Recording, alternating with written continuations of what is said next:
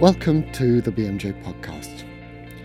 Recent moves by the Russian parliament signal a change in the way that injecting drug users will be treated by the state there. And a recent article on the BMJ.com examines the evidence for effective treatment for drug addiction. I'm Duncan Jarvis, and I'm joined by one of the authors of that article, Carsten Luntz, who's an associate professor of medicine at Boston University School of Medicine. Carsten, your article talks about this change in policy in Russia. So what's actually going to go on there? How are people who inject drugs going to be treated by the state? The development in Russia really allow courts to force people to receive treatment for drug dependence. And while the details of how these changes will be implemented are not quite clear yet, we wrote this article because we wanted to examine what is the current evidence on mandating people who use drug to receive treatment. And we'll get onto the evidence in a second, but what does the actual treatment, this mandatory treatment, look like? What's available? People who inject drugs in Russia have to register with the authorities to receive services. These services are part of the public health services and are usually free of charge. The armamentum that narcology doctors in Russia have are mostly limited to tranquilizers and similar medications to manage acute withdrawal. What the system is lacking due to the legal rules in Russia, narcology cannot offer agonist treatment with methadone and buprenorphine currently. Why does Russia prohibit the use of agonists for treatment, given that the evidence shows that they are effective treatments? There is a common perception, not only in Russia, but also in many other places, that using an opiate agonist replaces one addiction with the other. And I think the reason for this perception is that oftentimes addiction and drug dependence get confused.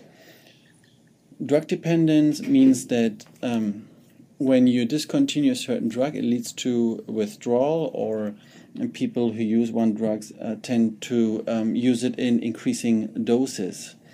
Addiction means not only a physical dependence of a drug, but it also diagnostically implicates problems that people have, problems with their functioning as a family member, as someone who works, as someone who is part of a society.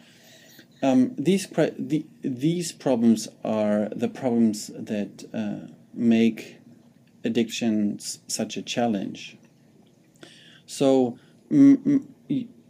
when people are in methadone treatment, they are certainly dependent on a medication, but they don't have the problems associated with addiction anymore. That's what the data shows. And that's why using agonists has been so successful in the treatment of drug dependence. So, Carsten, you're an international researcher with a worldview here. Does mandatory treatment actually work anywhere? Mandatory treatment globally exists in many countries, including European countries, the USA, Latin America, and Southeast Asia. Mandatory treatment comes in many forms, ranging from drug detention centers or criminal justice camps, where people are held against their will and have oftentimes no or very limited medical treatment, ranging to drug courts, where people have to make a choice between getting into prison or getting into an outpatient treatment systems, or mandated residential treatment in communities. When there is rather limited evidence. There are not many studies that have looked at the effectiveness of mandatory treatments. But the few existing studies that have looked at all these different forms of compulsory or mandatory or even compulsory treatment that have looked at these treatment forms indicate that there's no evidence that mandatory treatment really works to get people off of drugs and reintegrate them into the communities. If anything, mandatory drug treatment has temporarily very limited effects and no impact on mid and longer term recovery from drug dependence. Given the problems evident with mandatory treatment, what would your group who's written here like to see happen? Well, what we all share is the goal of reducing drug use and reducing harmful outcomes for people's health associated to this drug use. The approach of mandating treatment is problematic for several reasons. First of all, one of the principles of ethical treatment is informed consent. The second problem with mandatory treatment is that oftentimes people are sentenced to treatment in environments that are not conducive to treating drug problems. Addiction treatment is very complex. In mandatory treatment settings, they're usually not the healthcare providers or the facilities given to address these complex issues. And thirdly, but not lastly, an important principle of addiction treatment is the assessing and addressing a person's readiness to change. And that, if you are not given a choice for treatment or not, that is not given in a mandatory treatment setting. So for these various reasons, we think these are the reasons why mandatory treatment doesn't work. What we would like to see instead is an approach where the state or the medical system or the health system reaches out to people who use drugs and builds a bridge toward treatment. And although this might seem counterintuitive, this sometimes involves helping people who use drugs reducing their risks. This approach, which is also referred to as harm reduction, can entail providing people with sufficient quantities of safe or sterile injection equipment, or distributing Narcan, an antagonist medication, to address the people who experience, or to treat people who have just experienced an overdose. And most importantly, to connect people to care that has been proven effective. So instead of mandating people to treatment that either is not there because it's lacking capacity, or mandating people to treatment that is not effective, we suggest taking the approach that has been proven successful in countries like Germany or Switzerland, where the healthcare system reaches out to these people, even goes the approach of supervising people who use drugs while they're using drugs to make sure they are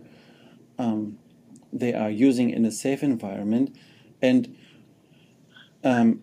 engaging them, facilitating their readiness to change, and when they're ready to change, providing the treatment that they need. And does any research show the effect of changing sort of the approach, the paradigm for this, from punitive to harm reduction? The very idea of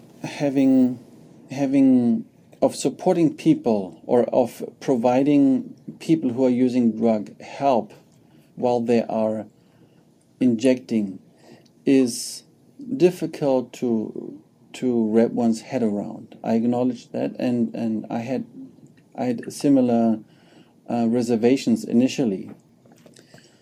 What has convinced me is really the evidence. And if you look at the countries who have done that, Germany, for example, has just a very low number of residual HIV transmission in the total country. Whereas other countries who are resistant, they continue to experience high levels of HIV transmission among people who are at risk, and these are people who use drugs or people who are engaged in sex work or migrant workers or youth, these so-called key populations. And the problem doesn't stay there. These people who use drugs or other people, obviously, they also engage in sexual activity with people who are not from these key populations. And through these so-called bridge population, the epidemic then reaches the general population, and from there is transmitted through sexual activities. And that's what we now start seeing in some of the countries, that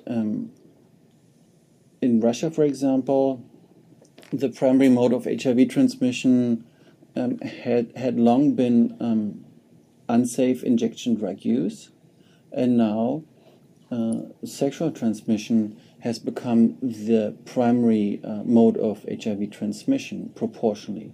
So that means the HIV epidemic is transitioning from the populations at risk through these so-called bridge populations to the general public, and that's where the public health problem then increases even more.